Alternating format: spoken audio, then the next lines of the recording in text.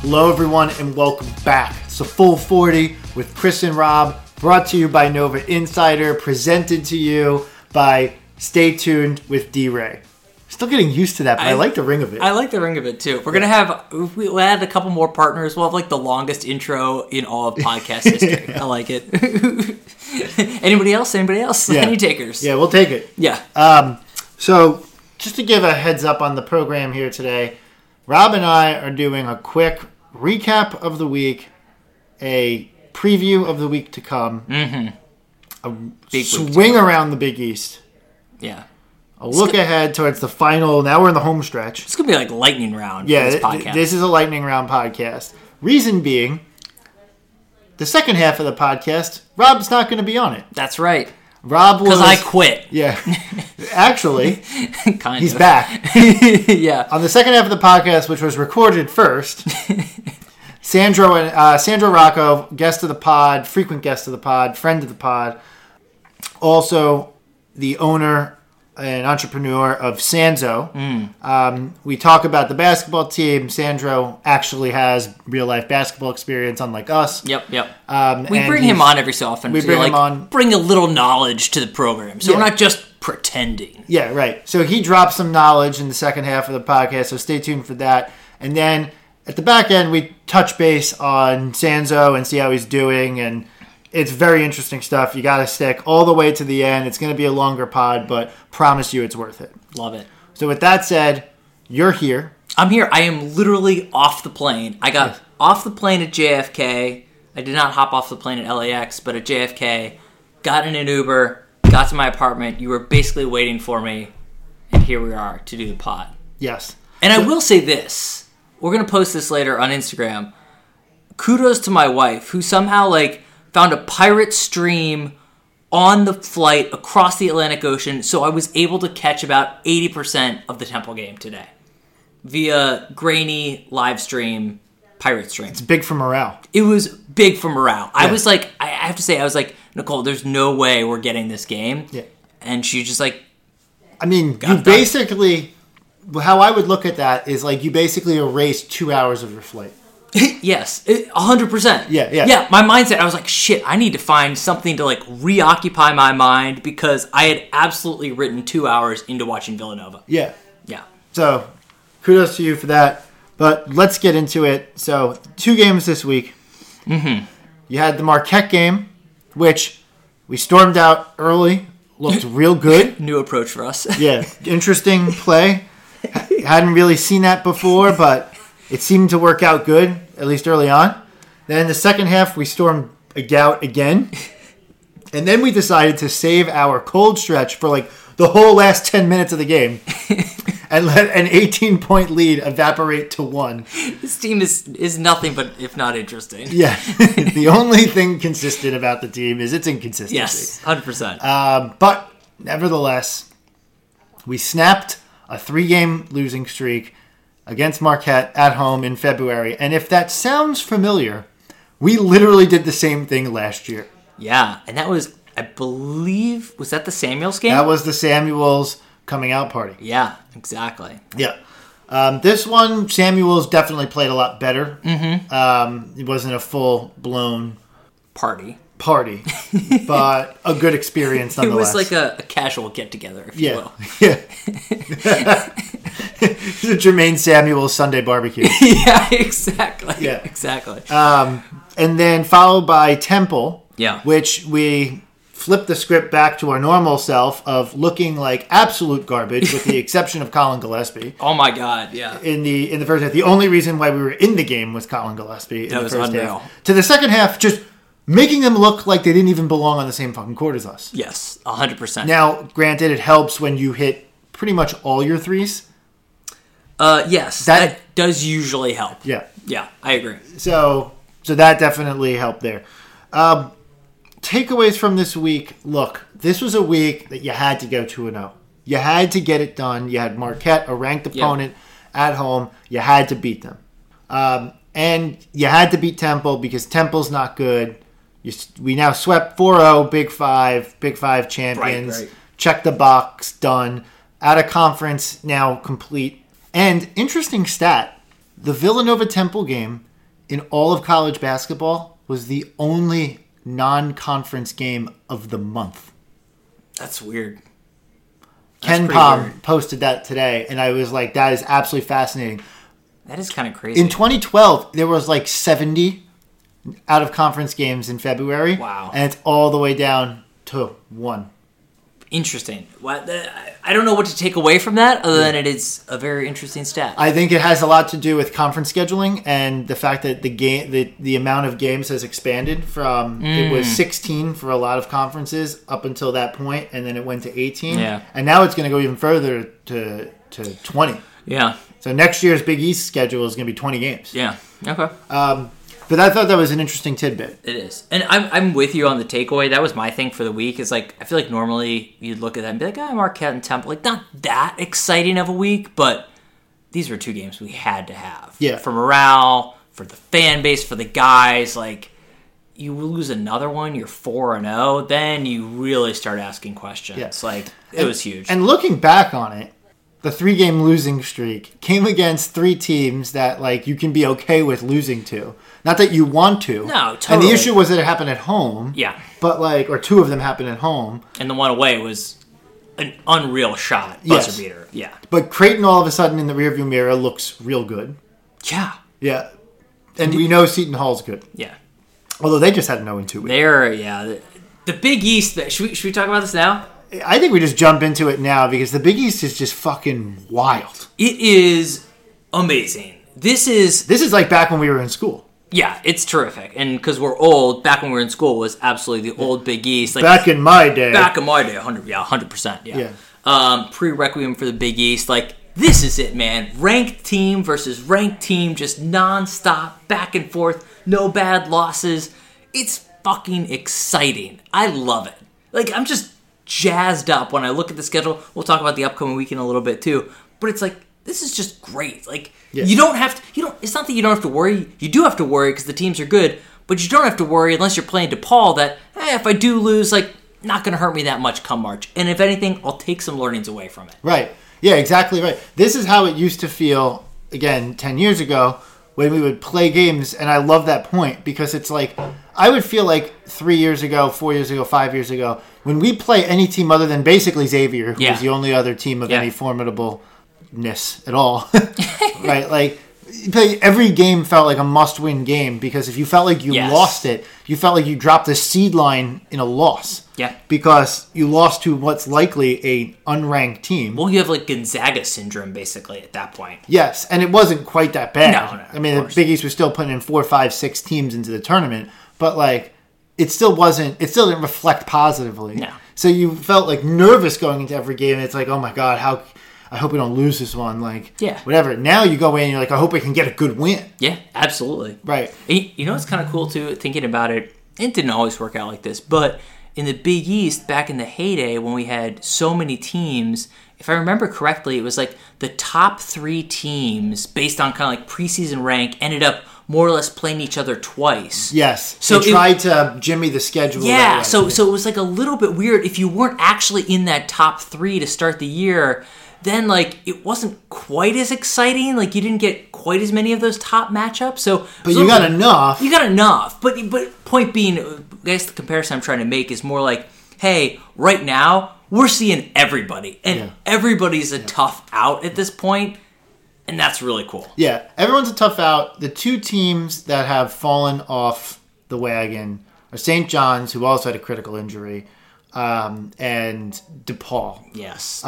Which DePaul really surprises me. Although we're playing DePaul this week, I want to get back to that. So I'm going to table them. But they've fallen off. Those 2 teams have no chance to get an at-large bid to the NCAA tournament. No, it's totally done.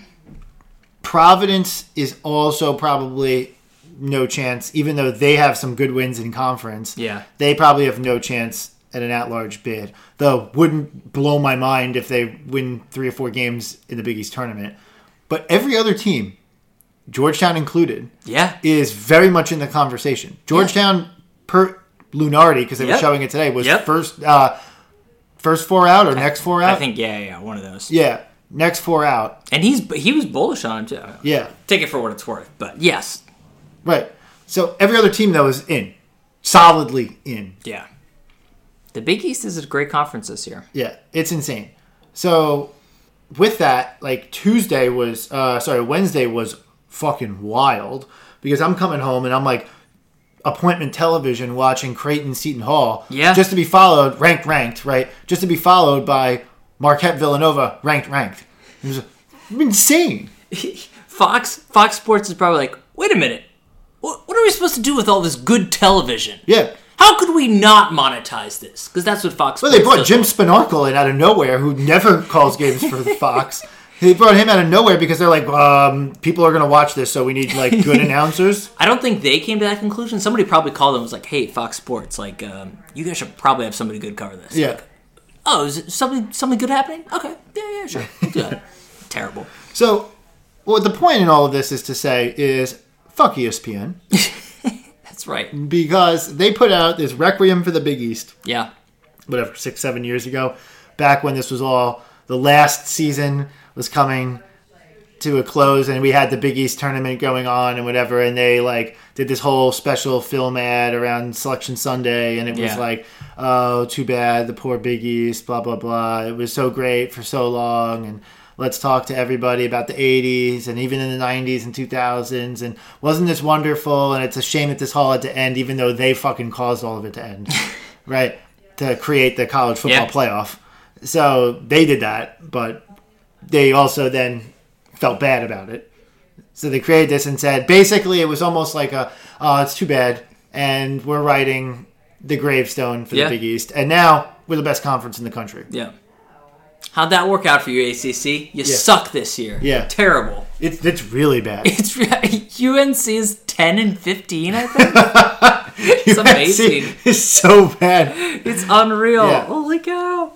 Oh my God. But yes. So that's great. So anyway, a lot of Big East stuff. I think we'll probably talk about it a little bit later too. Yeah, so one thing I want to hit on is before we get into our schedule in particular, is I want to hit on the remaining schedules for our major conference opponents. And what I mean by that is because of Seton Hall's 2 losses this week, Seton Hall has receded back to the path. They were literally 3 games up on the nearest team. And now they're 1 game up on Creighton and 1.5 games up on us with games against both teams remaining. And Creighton owns the home victory over Hall. So all of a sudden, this conference, which looked like just a few days ago, looked like an absolute runaway for Seton Hall. All of a sudden, there's now again a cluster of 3 teams who each could lay claim and potentially grab a piece of the regular season title. Yeah. So here's what I think it is. I'll start with. Not going to bury the lead here. I think Creighton has the inside track for the Big East championship. That's amazing. I mean, I think you have a very valid point. It's just amazing to me that Creighton has worked back to this position, and I mean, kudos to Greg McDermott for getting his team in this position to be that successful. It's not the team I certainly expected to be there at the start of the season. No, not at all. But Creighton's schedule left is at Marquette, which is tough, but they've shown the propensity to win against ranked opponents on the road. Yep. Home versus Butler, winnable game. At St. John's, winnable game. Home versus Georgetown, winnable game. Home versus Hall, who they already beat at Hall. So, I don't think Creighton's going to go 5-0, but wouldn't blow my mind if they went 4-1. Jeez. With potential wins again against Seton Hall and Butler. So, Creighton has a very reasonable schedule left. Hall is at Butler, tough, but they can beat them. I mean, really tough, yeah. Yeah. Home versus St. John's, so they should win that game. Yep. At Marquette, tough. Yep. Home versus us, tough. Yep. At Creighton, That's tough. Brutal. Yeah. Absolutely brutal. Seton Hall has got a brutal stretch to the finish line here. And then so I don't think their losing is done. And I don't know if you saw this today. They have issues in the locker room. Ooh, I did not see this. Oh, Tell me more. Willard yesterday after the game was like, we got some guys with attitudes. Oh, Jesus. Yeah, to the media. We got guys with attitudes complaining about playing time when their team is like 10-1 in the conference. Oh, my God. Like, give me a freaking break. Dude. Yeah, so just through the media, just yelling at some members of the team. Who knows who he's talking about. But Seton Hall doing Seton Hall things. It's Yeah. about that time of the year. No, the problem is it should have passed it. I thought we were beyond the Seton Hall internal implosion part of the season, and they avoided it. But it looks like it just got delayed. Well, here's what we have left, and then I guess we'll go from this into our week ahead. Yeah. At DePaul. Yep. Winnable, but just trap game. Yeah. At Xavier, who isn't good, but As we've discussed, they're not good. It's tough to win at the Cinta Center. Yep. St. John's at home, definitely our easiest matchup left. Providence at home, also very winnable. At Hall, obviously super tough. That's going to be And at brutal. Georgetown, who, again, a winnable game, but Georgetown is very much in contention to make the NCAA tournament, and what would do them nothing better than to beat us Yeah, you've got those in their final regular season game of the those season. last two games, think about that. We're assuming Hall's still in contention. We're absolutely going to get their best shot because they're going to want either number one seed in the Big East or that Big East regular season crown. And Georgetown, you're absolutely right. Assuming they don't fall apart, they're going to be fighting tooth and nail to lock up that spot. So it's going to be really tough way to end the regular season for us. Yeah. Woo! Yeah. You get the... I'm a little excited. It's fun. It's funny, right? Because we talked about the past few episodes, like, I'm not really that excited about the regular season championship, whatever. I'm still kind of like, regular season championship, I'm not all that concerned. But this is exciting stuff. Like, we got tough games that the Big East is doing big things, and, like, our team's going to get tested. It's going to be cool. we have 6 games left, and I have 2 games, the only 2 games that I feel like I'm pretty confident we're going to win. Or pretty to very confident that we're going to win. And that's St. John's and Providence, both at home. Yep. Do I think we're going to beat DePaul? Yes. DePaul is imploded. They are much worse than they were beforehand. But I am not convinced that we automatically beat them. They came razor close to beating us at the Pavilion several weeks ago. Yeah. And those guys surely remember that. It's going to be a sold-out game. Or maybe, I don't even know. I have no idea. I have no idea. Can they sell out a game? I don't know. But it's surely going to be a more highly attended game. Yes, than that's normal. true. That's true. And they're going to look for that revenge. And Leto and his guys are going to hope to, like, hey, can we put one stamp of something on this season after, like, a promising start that fell apart? Absolutely fell. I mean, to be clear, they have absolutely fallen apart. Yeah. They were 12-1. They're, 13 and 11 now? 12. 13-12, Yeah. It's terrible. Absolute just... Wheels fell off. Wheels totally fell off the train. Yeah. At Xavier, again, tough, because Xavier is looking a little bit better. They beat Seton Hall a couple weeks ago at Seton Hall. So, I mean, what do you make of that? They're good at the Cinta Center. It's a weekend game at the Cinta Center. You've been there before. Yep. It's absolutely freaking wild in there. I was going to say, we know that I don't believe in Xavier. Right. But the Xavier fan base on a Saturday afternoon or Sunday afternoon, whatever it is, at Cintas, they're going to be ready to go. Yeah. So, what do you got here? I think it's probably a 1-1 week. I think 1-1, yeah. I think we get the DePaul, Cintas. I think it's going to be tough, though. Yeah. Yeah. And that's us saying that, and we don't believe that that Xavier's a good team. Yeah. Just think that it's tough, and candidly, I think we haven't been consistent enough to say that. Hey, we're going to knock off 2 teams that we should beat away. Exactly. That was exactly the point I was going to make. Yeah. Normal year, yeah. This year, not so much. Yeah. So with that, if we do go 1-1, I think our shot to win the Big East championship is probably spoiled, given that we're a game and a half back. Yeah. If we do go 2-0, Very much there. We might be having a different podcast next week about what homework do we need to do to win the Big East Championship, because we're predicting already a 2-0 week the following week with St. John's and Providence at home. So all of a sudden now you have 2 games to maybe get the job done. And I think, to be clear, what's going to make it even more interesting, like you just ran through a lot of those. Like, basically what I'm getting at is this next week is going to be big for a lot of teams. Like, there are a couple marquee matchups coming up this week. We've got Butler, I think, has 2 big games. Yeah, Butler is home versus Seton Hall. Yep. And then home versus Creighton. Creighton, yeah. No, sorry. They're at Hall and at Creighton. Ooh, okay. Rough week for Butler. Yeah. But so those are 2 great matchups. And then I think Creighton also has a big week. Yeah, obviously, Creighton's at Marquette and home versus Butler. So, I mean, this next week is going to move a lot of things around. Yeah. And actually, like, we could come out of this week, if we go 2-0 this week, could actually come out, mathematically, could we come out in the driver's seat? We probably could. Like, we'll see. We could come out of the driver's seat because for the sheer purpose that we have a home split versus Creighton. Yeah. And Hall has to still play at Creighton.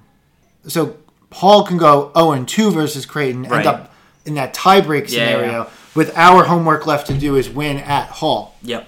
No, that makes sense. Anyway, we're getting lost in the machinations of all of this. Definitely. Because there's too much overlap because there's so few teams. It is kind of crazy. So, I mean, the story is the Big East. Yeah, absolutely. That's the story of this week. I think that's it. Should we do our awards for the week? Yeah, we got a couple awards. This one was tough. Rob and I had a disagreement, but I'm ultimately ceding to Rob's belief. Colin was amazing today. He was terrific, yeah. But he's not going to take home an award. Yeah, I don't think so. We've given Colin a lot of hardware this season, but my push was the alpha dog arf player of the week is Jeremiah Robinson Earl. Yeah. And, primarily because of his really gutty, incredibly strong performance against Marquette. I think he had like 17 and 11, just awesome stat line. And then you could come back and say today, like, oh, well, he wasn't as quite as impactful today because he didn't play a lot of the first half. My counter argument is, okay, hear that. You saw what happened when he wasn't in, and we don't attribute that all to him, right? But second half, he's back. He played a really strong game. I think he ended up with 10 points or something like that.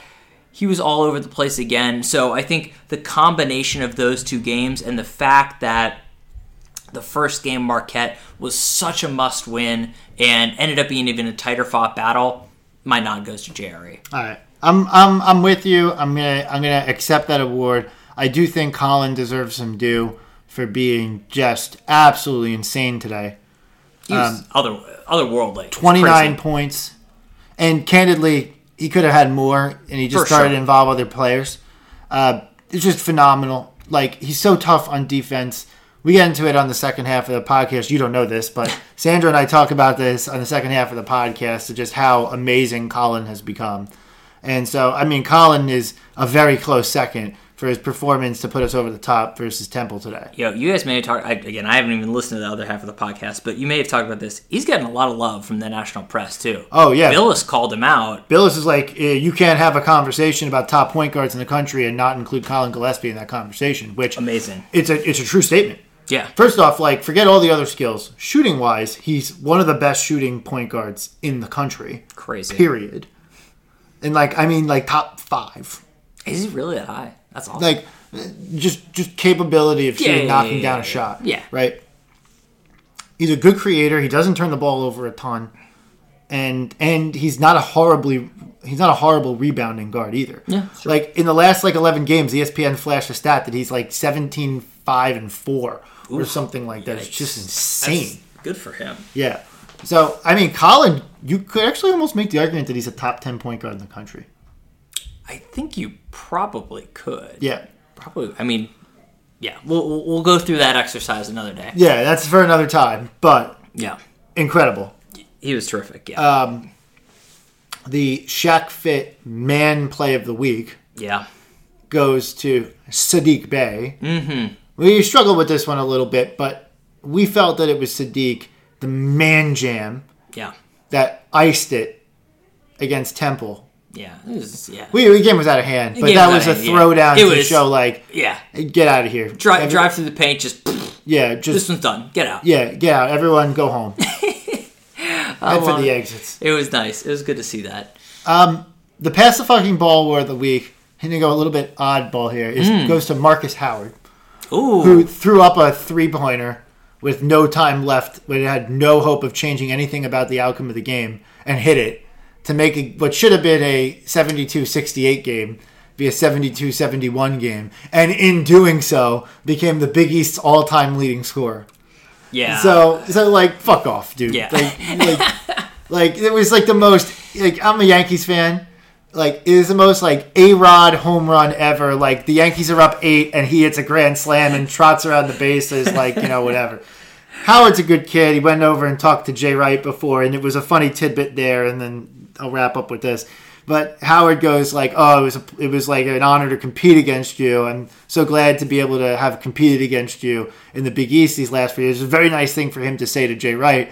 And Jay basically said after the fact to the Fox Sports guys, he was like, "Yeah, I told him, it was like, the feeling's not the same. I hate having to play you." Because the game plan for you is insane. But I thought that was a nice little tidbit. That is a nice tidbit, for sure. So, pass the fucking ball war of the week goes to Marcus Howard. All right. Nah, I won't argue with that one too much. All right. That's all. I think that's pretty much it for this week. Yeah. You don't get to do the, as always, Let's Go Nova, because Sandra got to do that. Wow, that's a bummer. Yeah. All right. But, so, we're going to go into break. I'll sign off for this half, I guess. When we come back, Rob won't be here. See ya. And I'll be talking to Sandro. All right. So, stay tuned, and we'll be back in a minute.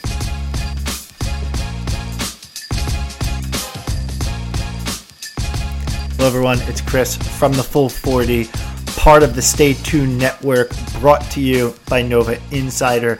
Just want to give a quick plug to some upcoming content that you should be very excited for. We're going to have Reynolds, D-Ray himself, on the podcast to talk about his time leading up to Nova, at Nova, and thereafter, and all the endeavors that he's doing with the Stay Tuned Network. We're going to have Chuck Everson from the 1985 team on the podcast as well. We're working with Nova right now to see if we can do something with D-Ray around the time of the Big East. And we got a lot going on content-wise that's going to come to you after the season. So stay tuned with us as we're wrapping up. We're coming down the home stretch of the season. And as always, let's go Nova.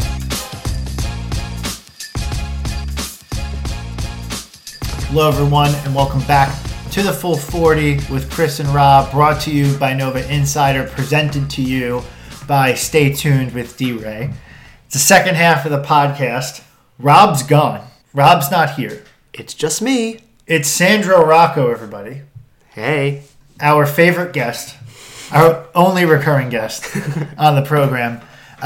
So I'm just going to be straight up with everyone listening. This is the second half of the podcast. We're recording it first. Rob is currently on a flight back home from Sweden. And I watched the game with Sandro. And so Sandro and I are doing the podcast. And Rob could go fuck himself. But Rob's going to come back. And then Rob and I will do the first, quote-unquote, first half of the podcast. And you guys will enjoy that. But you'll probably enjoy this more because Rob's not here. And Sandro's great. So with that said, Sandro and I just watched the Temple game. Big second half. Big second half performance. Sandro is also the founder of Sanzo. We're going to get into Sanzo later, but at first I want to talk about the team this year, what his impressions are for the season. Obviously this week, an interesting slate of games this week. But just want to get a feel from him about kind of how this team's doing and whatever. And the reason why I think it's important to talk to Sandro about this is because he actually knows basketball, as opposed to Rob and I, who just like to pontificate about things that we don't really know about, which is a very white guy thing of us to do. So with that said, Sandro, what's your take? Tell us what to think about this team this year. Yep. So first off, thanks for having me again. Nice to be back as always on the Full 40, almost like a second home.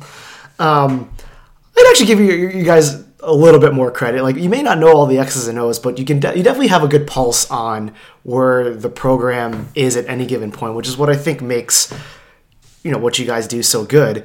Honestly, like, my take is, I said this in like a Slack group, in a conversation on Slack. I feel like this year is frustrating for a lot of people because we feel like this team, like, we know that this team is 1 year away, and yet when we see what this team can get to, the frustration is that we think we can get it now. So, like, we all know that this team is super young and there's a lot of potential, and yet when we see that potential sometimes realized over the course of a game, or even have like these 5-6 minute long stretches like what we saw this afternoon against Temple, we're like, why can't we just have this all the time? And it's like a totally... I mean, look, I'm the same way, right? Like, I watched the second half of this Temple game and was just like, yes, this is the team that we can be, and it would be great if we always were. But then, we have the first half. The first half. Exactly. The whole first half. Yeah. And, like, obviously the 3-game skid that we had that reminds us that, yeah, this is what you get in, like, over the course of a season with a young team, especially in the middle of conference play. And, like, end of January, early Feb, I know you guys talked about it too, how the schedule lent itself towards not having really any breaks. And, yeah, that can be really taxing on a young team. I mean, I think especially you saw, again, today with the game against Temple, how maybe a team that's in the throes of of conference play can really struggle. But then you also see how a true leader... a leader and veteran in Colin Gillespie just literally puts the team on his back and is just like, yep, nope, we're gonna punch through this wall. Yeah. And I think it's super interesting to see this become really like a program year. Yeah, it is interesting, and I feel like what you said is like dead on. It's like exactly how I feel. I feel like everyone knew this was a young team coming in. They're prepared for some elements of frustration. I think that there was an element to the fan base, just from my read, that the famed Villanova Twitter that I like to talk about. But there's a portion of the fan base who had extremely high expectations. I think Rob and I got chided a bit for having maybe a little bit too low expectations. But if you average it out, the fan base generally expected another solid Villanova year out of this team. And early on, we got trounced by Ohio State. Then we lost to Baylor, who, FYI, Baylor's really good. And then I've dropped 3, as you mentioned, 3 in a row to Creighton and to Seton Hall and to Butler. So it was an interesting time because you lose 3 in a row, and all of a sudden everyone's like down on this team, etc. But you got 6 losses. And at the same time, your point is really good because it's like this team, all the pieces are there. You feel like you don't need anything else to add on to this team but time. And it's like Rob and I have, over the course of the season, been like, okay, we can't keep saying this is a young team because, sophomores become juniors, juniors become seniors, sure, etc. Like, but at the same time, it's not necessarily, it's like each individual player's skill set is just like 1 year away, with maybe Gillespie and Bay as exceptions. Yep. 1 year away from being like mature enough where this team could come together and be like a national championship type season. Yep. And it's frustrating because you could feel like you can taste it. You can see that light at the end of the tunnel. I totally agree with what you're saying. Like, literally the Temple game was the entire Villanova basketball season in 40 minutes. The good, the bad, and then the steadying force, which is Colin, and it's the good, the bad, and the Gillespie. Gillespie, exactly. Yeah.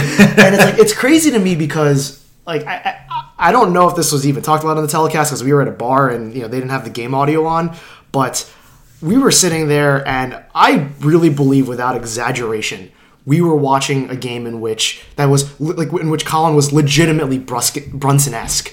Oh, yeah, clearly. Getting to every spot that he wanted. And against Temple. Against Temple, true. Who always torched. Yeah.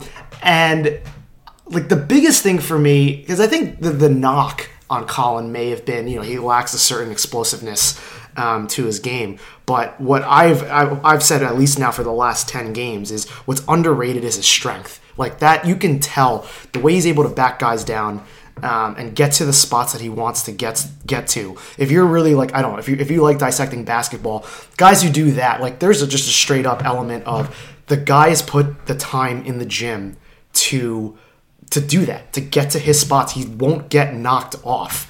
And I just think that's a bit of an under-talked point with his game and why it's become so strong. Yeah, I think that's partly because the team that everyone remembers, obviously, was the 2018 team. Yeah. And on that team, his role was, hey, man, just stay in the corner and be the skinny white dude who shoots the ball. Yeah. And everyone was like, cool, you did it, and you hit threes at a good clip. Great. Yeah.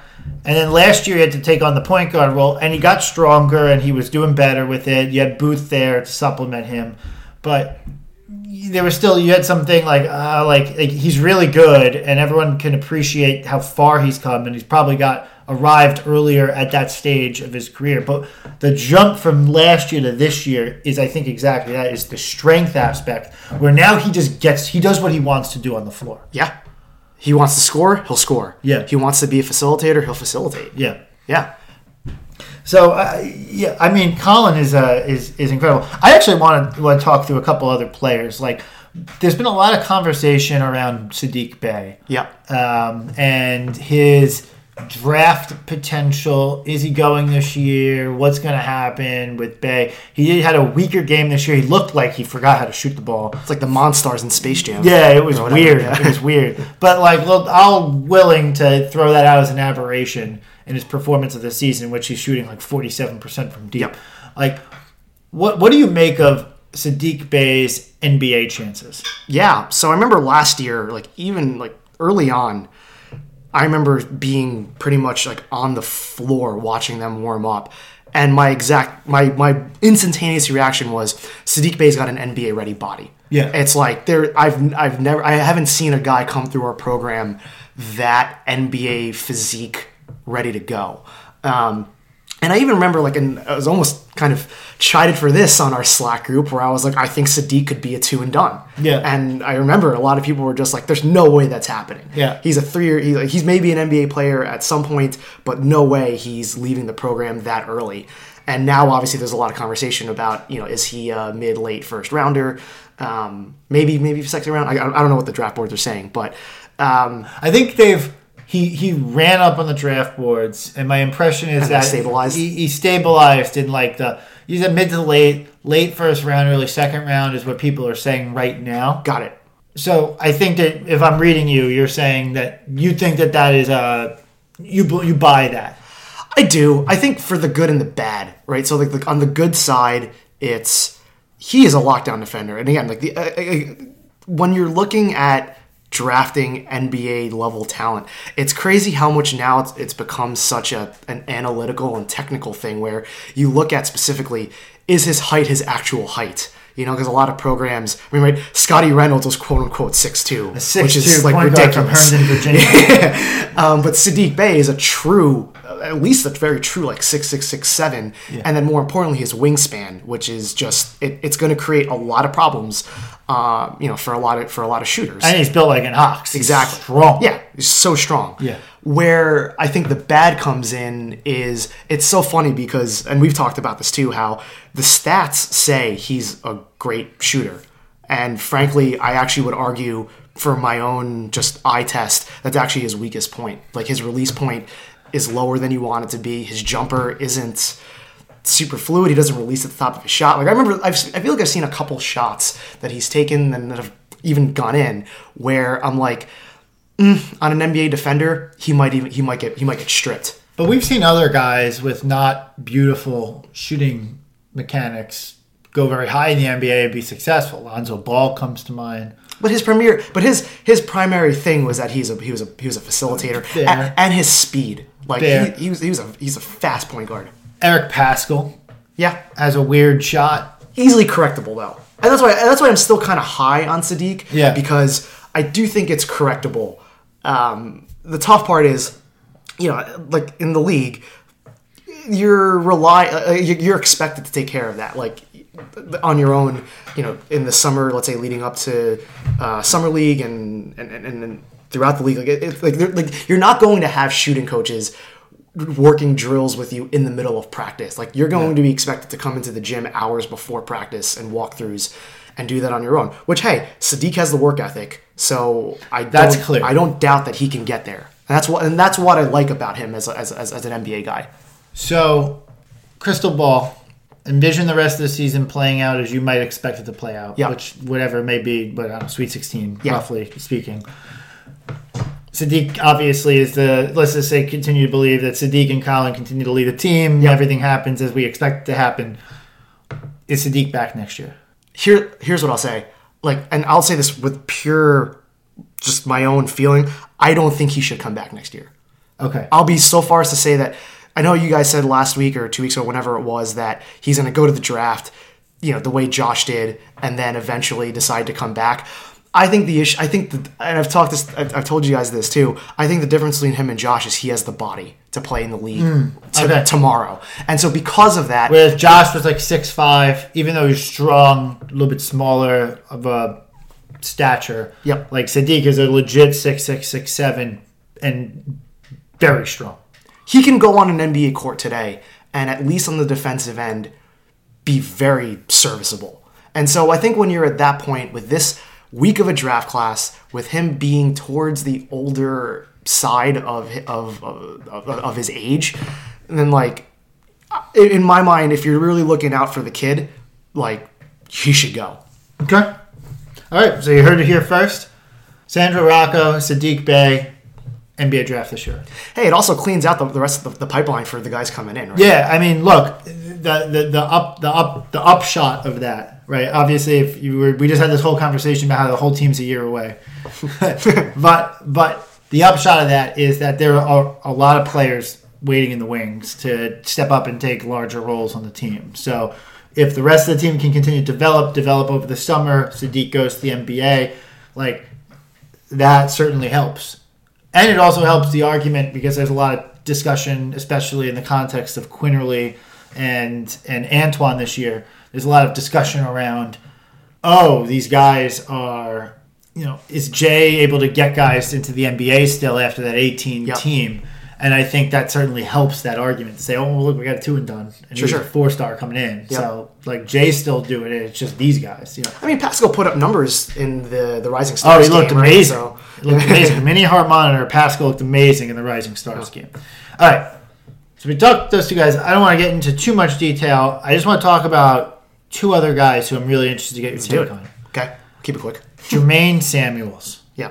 Is he... he's up and down. He's had some moments. He had some plays in the Temple game that were amazing, and then there are points where he just disappears. And it seems to be, to your point about how Temple is almost like a microcosm of the whole season. Why is that a microcosm of Jermaine Samuel's season? It's because is it between the ears? It feels like he is as good as he wants to be, and that counts for both the good and the bad. It's it does seem like there are times when he gets the ball and you can see him, and everyone here has talked about it. I don't think I'm saying anything too new, but it's he gets the ball and you can literally see his mental machinations occurring. Yeah. And then there's also times when he just lets the ball fly, and it's just, he has such a pretty shot. He we talked about Sadiq's mechanics. Jermaine's got really solid mechanics. I mean, he's got every tool that he needs to be an elite college basketball player, and it's just, I would agree, it's between the ears, and when he decides to, I guess, silence the negative voices in his mind, he can really be great. And I think I would actually argue at that point, if that's what you're dealing with, that's a coaching staff issue. I think it's up. I will say that it is a challenge on Jay and the assistant and associate coaches to figure out how to properly simplify the game for him, because at that point, that's what it is, right? That's when good coaching comes into play. Is you understand what talent you have that you're working with, and it's now your job to get the best out of that guy. So I'd actually say that's actually, I would say, a challenge to them. And also, so as much as we just talked about how much we love Colin, I would also say it's a challenge on Colin. If you're going to be the point guard, which is kind of the de facto, floor general, and you're an upperclassman, which I know Jermaine is also, that would be my challenge to Colin as we enter the home stretch of the season. Is you can now show that you can easily demonstrate now that you can get yours, and now it's whether it's mental, physical, whatever. Now it's about how can you get the best out of your team, right? I mean, Jalen, Ryan, like the top elite point guards of our program. That's been where they take the next, they take the step to the next level, which is they get the most out of the guys on the floor, and that's what a point guard's supposed to do. So I think we're all in agreement with Jermaine. It's clearly some type of mental thing. Yeah.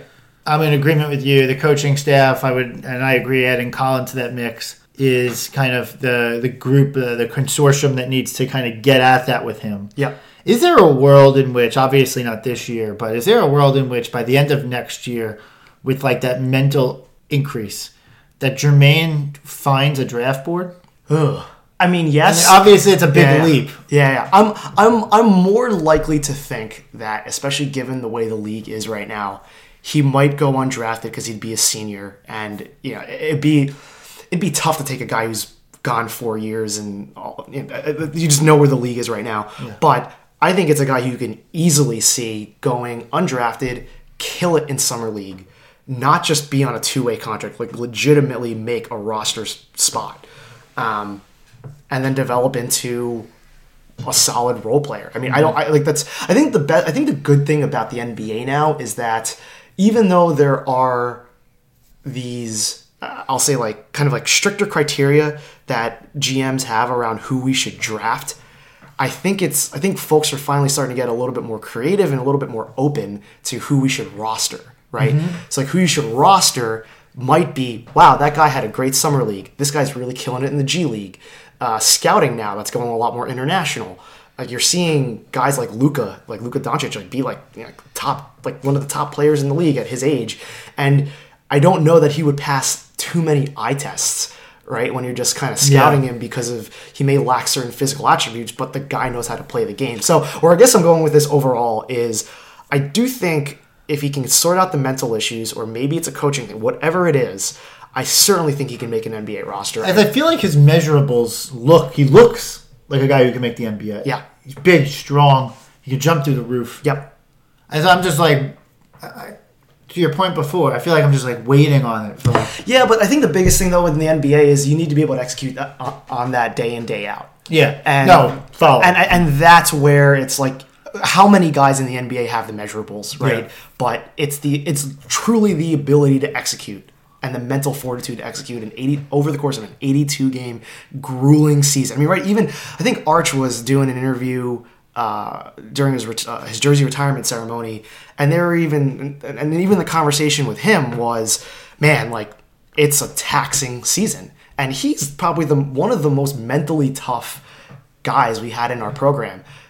If you're not mentally tough, you're not going to be able to survive that, the ups and downs of an NBA season and all the travel and all that. So right. I think that's where it'd be fair to question his viability. It's so interesting because it's so much more mental than does he have the physical attributes. Yeah, it's weird. All right, one last player, and then we got to talk about Sanzo. We got to get to that. Yeah. So I want to get your take on Jeremiah Robinson Earl. Yep. Clearly a talented kid. Yeah. He can play at all the different levels in that he could dribble, he could shoot, he's got good vision, he can rebound the ball, etc.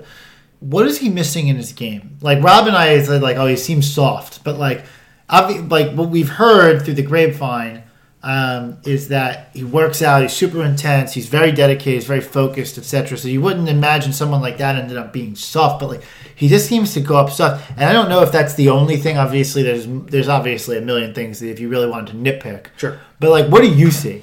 It comes out. It's almost like scouts like to talk about this all the time, and it's kind of a weird terminology. And Josh actually had the same knock against him, but it's that JRE seems to play a little bit more under the rim versus over the rim for a guy of his size. Yeah.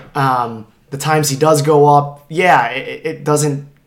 It's almost like he picks the inopportune times to try to go up strong, right? He tries to go up strong when a guy is perfectly bodied up against him and like directly in front of him. And I think it's something that he'll learn. Yeah, is it partially youth? Yeah, definitely. I don't think I think there may be some people who argue it's not, like you just kind of have that intrinsic ability. And I actually don't think that's true. I think a certain amount of age and comfort in the game can like accelerate that. And he's 19. Exactly. So he's a young guy. Yeah, and it's also trainable, right? Like I'm trying to think I think the opposite you might think of is a guy like Eric, who he had a weird shot and actually shot on the way down, but whenever he was in the paint, that dude was trying to get to and above the rim and could finish in a way that other guys, like of maybe his same size, like a JVP couldn't. Like, because JVP was also a guy who was often thought of as like an under the rim type of finisher, which what I mean by that is, if you're more of an under the rim guy and you're not getting over the top of your defenders, you're going to just get blocked more, or you're going to get bodied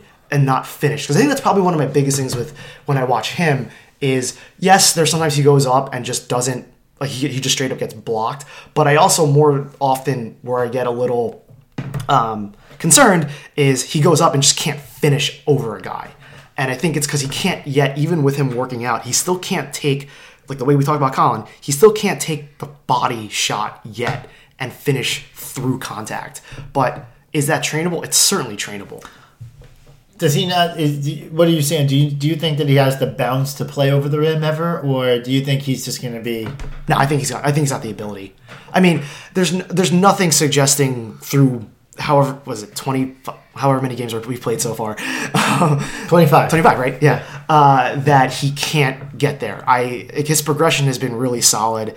I think he will be a better face the rim, like front face to the rim, chest to the rim kind of guy. I don't think he's going to be the kind of guy backing down people, but also what I think will help him, and you're already starting to see it the last couple games, is he's now been finally able to knock down a couple mid-range jumpers. Yeah. Right? So, like, that's also what's tough, too, right? Like, if guys know that they don't have to respect your mid-range and can just literally wait for you to body them down, and you can just kind of buckle down for this, little, I don't know, 5-footer, you can kind of, I don't know, get ready for it and defend it. But if you have to constantly think, is he going to hit this 10, 15, 17 foot mid-range jumper, and you have to prepare for that, then that starts to open up a little bit more of the back to the basket or like close range game a bit. Like kind of like what happened to Dante in his senior year. Dante Cunningham. Yeah. Yes, I completely follow that. And Dante Cunningham made himself into a second-round guy who stayed in the league for 10 years as a journeyman. Yeah, and JRE on the strength of being able to shoot that elbow jumper. Yeah, and JRE arguably has a higher ceiling, higher court IQ, better nose for the basket, better nose for the ball. Like, his rebounding capabilities are elite. Like, it's not even just good. No, it's elite. He's elite. Yeah. All right, I'm going to ask you 5 quick shot questions. You don't get to provide an explanation. Ooh, okay. I just want to rapid fire. Big East regular season finish. We win it. Woo. Okay. No further discussion. Just is what it is. Tournament finish. Elite 8. Sorry, Big East tournament finish. Oh. Lose in the championship to Seton Hall. Okay. You answered the third one. Seeding in the NCAA. I'm going to say 4 seed. Okay. Does Antoine transfer? No. Okay. All right. That was 5 quick questions. All right. Ooh, on the hot seat. Yeah. All right. So now with that, this is what everyone's actually been waiting for. It's not your expert basketball analysis. It's to hear about how Sanzo's going. And I'll just be honest with you. We get reached out to say, like, hey, you had this guy on. How's he doing? How's the company doing? Whatever. When we had Sandro on, it was almost like a year and a half ago at this point. You had basically just started Sanzo. Mm-hmm.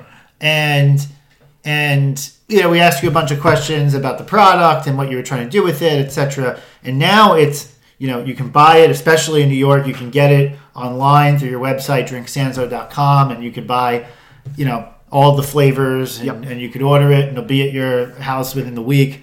You can do that now, and everyone can do that, and it's gotten a lot of notoriety in the Villanova community. We've seen you on Bon Appetit. We've seen you in everywhere. It seems like. Obviously, we're closer to you than some of the others, but give our listeners, now that you've had a year and a half into this, tell us a little bit more remind everyone about the company and what you're trying to do and where you're going. Yeah. So first off, Sanzo itself is the first Asian-inspired sparkling water on the market. And if you've been a soda drinker or a diet soda drinker, there's actually there's good statistics, and maybe you're part of it, that show that you're kind of pivoting away from that towards sparkling water. So LaCroix or Bubbly or one of the other private label brands, or even Spindrift, which uses real fruit. We're in that vein where we use real fruit, specifically fruits from Asia, to flavor our drinks. But more importantly, the mission or the vision is really trying to catch up the beverage industry to what I basically see is already happening in pop culture. I'd say the most relevant thing that just happened in the last week is what Parasite did at the Oscars. Four Oscars, including Best Picture. If you don't know the film takes place and is produced by an entirely South Korean-based cast and crew. I think the best way I would describe it is, if you're a fan of the movie Get Out, which also did super well, I think it has similar nods to that. But yeah, it was the first film that was not in the English language to win Best Picture. And then Bong Joon-ho won Best Director in a field that also included Quentin Tarantino and Martin Scorsese. Right. And Sam Mendes, who has had a slew of insanely successful films.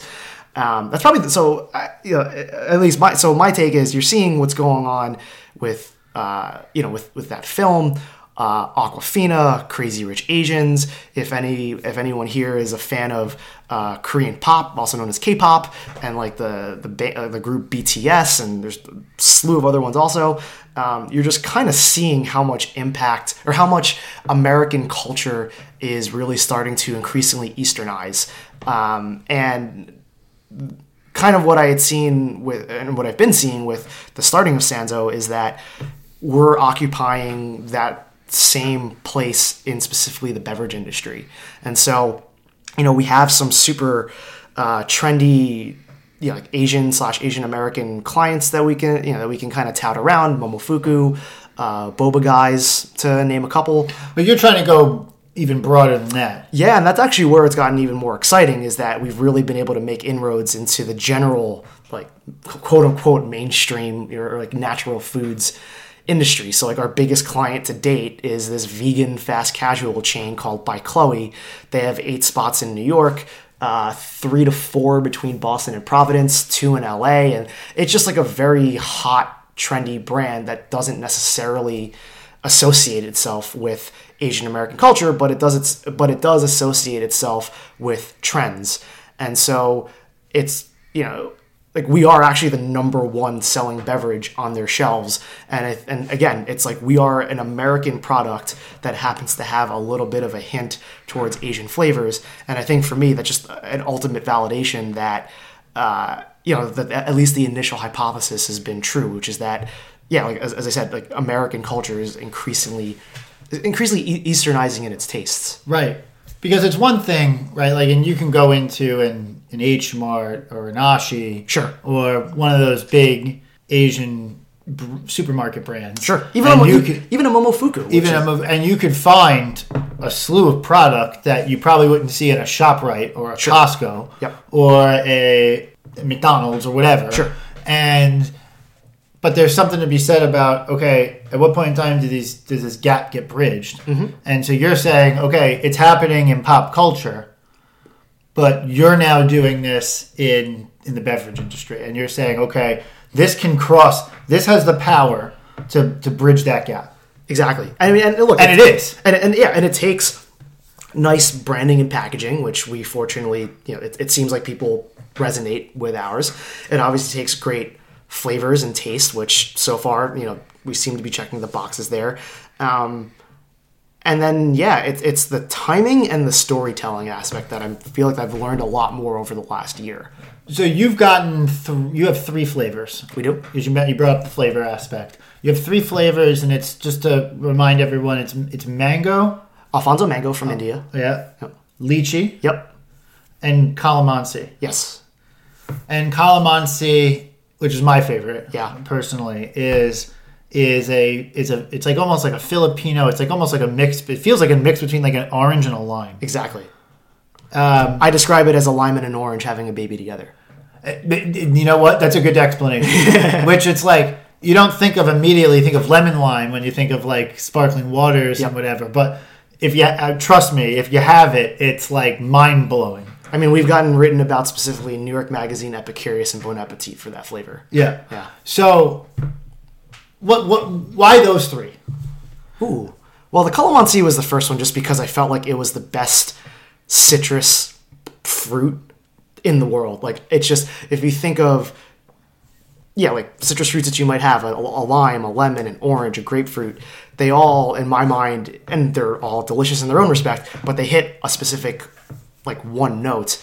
And what I loved about the calamansi is that it specifically hit 2, which was both the tardiness of a lime, but also rounds out at the very end with a little hint of orange. And that in a sparkling water is just, it was just immediately like, oh, that's fire. I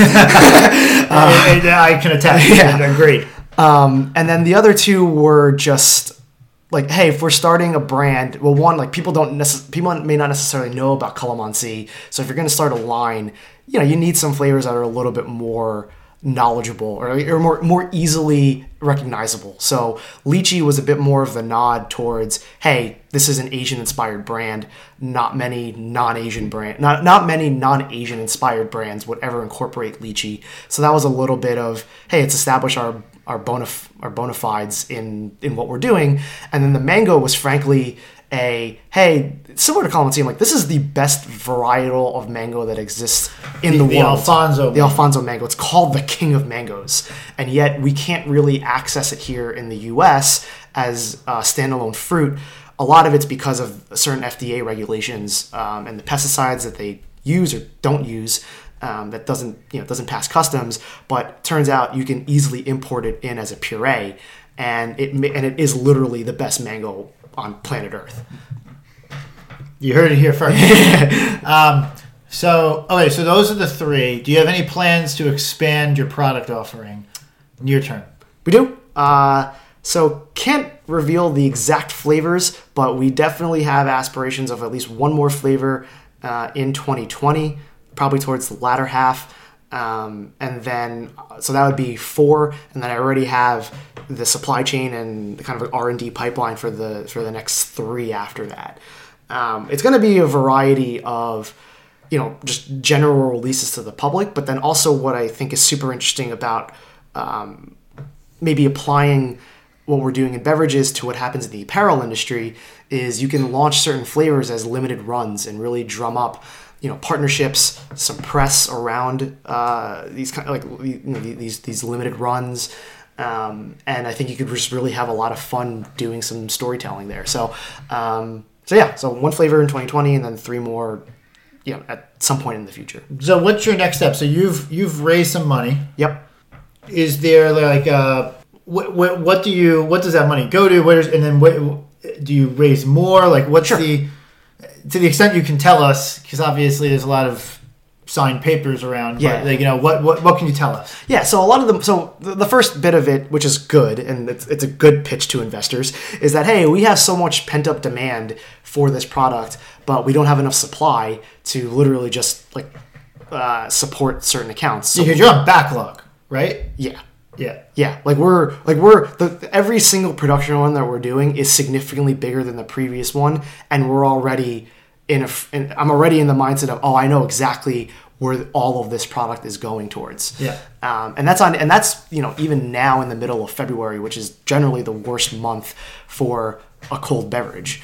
So we're actually expecting even more once we hit the warmer months, which is kind of obviously a really fortunate position to be in. But when you're in that position, that's a good time to raise some more money and really build it out. And I would say the other aspect too, which is ultimately the bigger part, which is that, hey, everything that I just said about us trying to bridge this gap specifically within the beverage industry, the marketing and branding and the storytelling of that just takes more resources, takes more, frankly, money. It's like getting product into people's hands, getting more opportunities to tell our story, getting in front of customers, getting in front of buyers. It's unlike the tech world, this I almost actually associate the beverage industry or anything in food and beverage, like CPG, like consumer in the consumer packaged goods space, as almost a bit more political in that you have to have a very good ground game. It's do you have people on the ground in the areas of distribution that you want to, essentially staying on message and saying the same message over and over and over again, as we've seen with this current president, as we've seen with just any successful political candidate or office holder. It's really their ability to basically just jam down your throat one consistent message time and time again. Right. And so I almost take some of my own storytelling lessons from the political world. Okay. So you've told the story to this Villanova crowd that we listen to. So, not to reveal our numbers of listeners, but we've grown quite a bit, and presumably almost all Villanova people who are in the United States. Although we do know we have some international listeners. They actually reach out to us in higher degree than the ones listening in the United States, because they're like, "Oh my God, you connected back," etc. So tell this group of a very diverse group of Villanova people in terms of age, in terms of we have students and we have older alum and everyone in between listening to the podcast at this point. Tell them what everyone wants to support Villanova owned businesses, because that helps the university. It helps. The cases helps a degree. It helps all of that. Sure. So how can Villanovans help you other than going to drinksanzo.com and buying some? But how can they help you spread the word? Yeah. So obviously you can order the product if you want it on our website. I would say easily the most direct way is if you live in New York City, Los Angeles, Chicago, or Boston, and very soon San Francisco. It would be literally to go to one of the stores in which we're carried and purchase the product. You gotta go to Philly and Jersey, man. Getting there. Working on it. Yeah. Some more news on that, maybe give me 3 to 6 months. Fair enough. But then otherwise, first thing, honestly, is actually following us on Instagram at DrinkSanzo, Drink SANZO. That's where we publish a lot of our news. That's where we're developing a lot of our brand organically. And that's really kind of the name of the game in brand building, is how good of a story can you tell, and to how many people are you able to get that message out organically. And so it's actually a super small and free way to do it, is just to follow our updates, share what's going on with your friends and family, and then obviously the next step from there would be financially supporting us through buying the product. I can tell you that this isn't charity. Hopefully we're delivering on our value, that if you put down your money, we're going to deliver a very good product for you. And so I think it's worth, obviously I'm biased, but I think it'd be worth your while to make a purchase.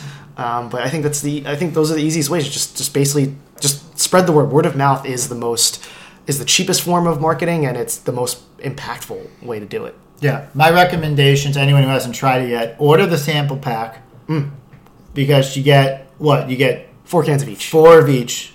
Maybe you like multiple ones, in which case keep ordering the sampler, but give yourself a sample. They're all good. None of them, there's nothing that's an acquired taste in that group. There are varying degrees of sweetness and taste and variety, and there's obviously tardiness, and then there's the mango's a little bit more sweet. Try it, see what you like. Rob and I have different favorites. For example, I love the calamansi. Rob loves the mango. But try it out, and then if you pick a winner, and then order that. Yeah. Right. It all goes to the same place. It does, absolutely. Yeah. So that's my recommendation to the people listening. And then yeah, follow Drink Sanzo on Twitter and Instagram. Share it. Tell people about it. It's a Villanova business. That's what we're here for. Here to help all other Villanovans out. It's kind of the goal here. So I like it, and I think it's an inspiring story. It's cool to see a Villanova brand be out in the market so dramatically, and at the same time a brand that's associated with your Filipino and Asian American background. Yep.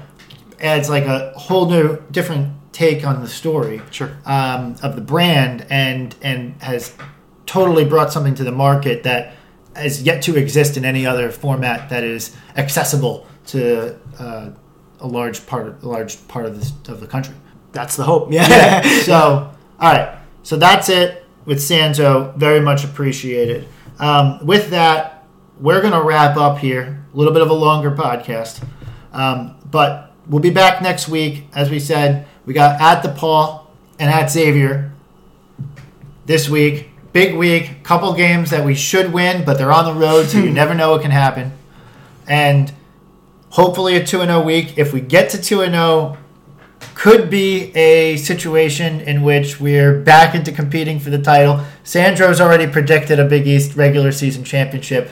Interesting take. Love it, though. But that's all we got for you this week. Thanks for listening, and as always, let's go Nova.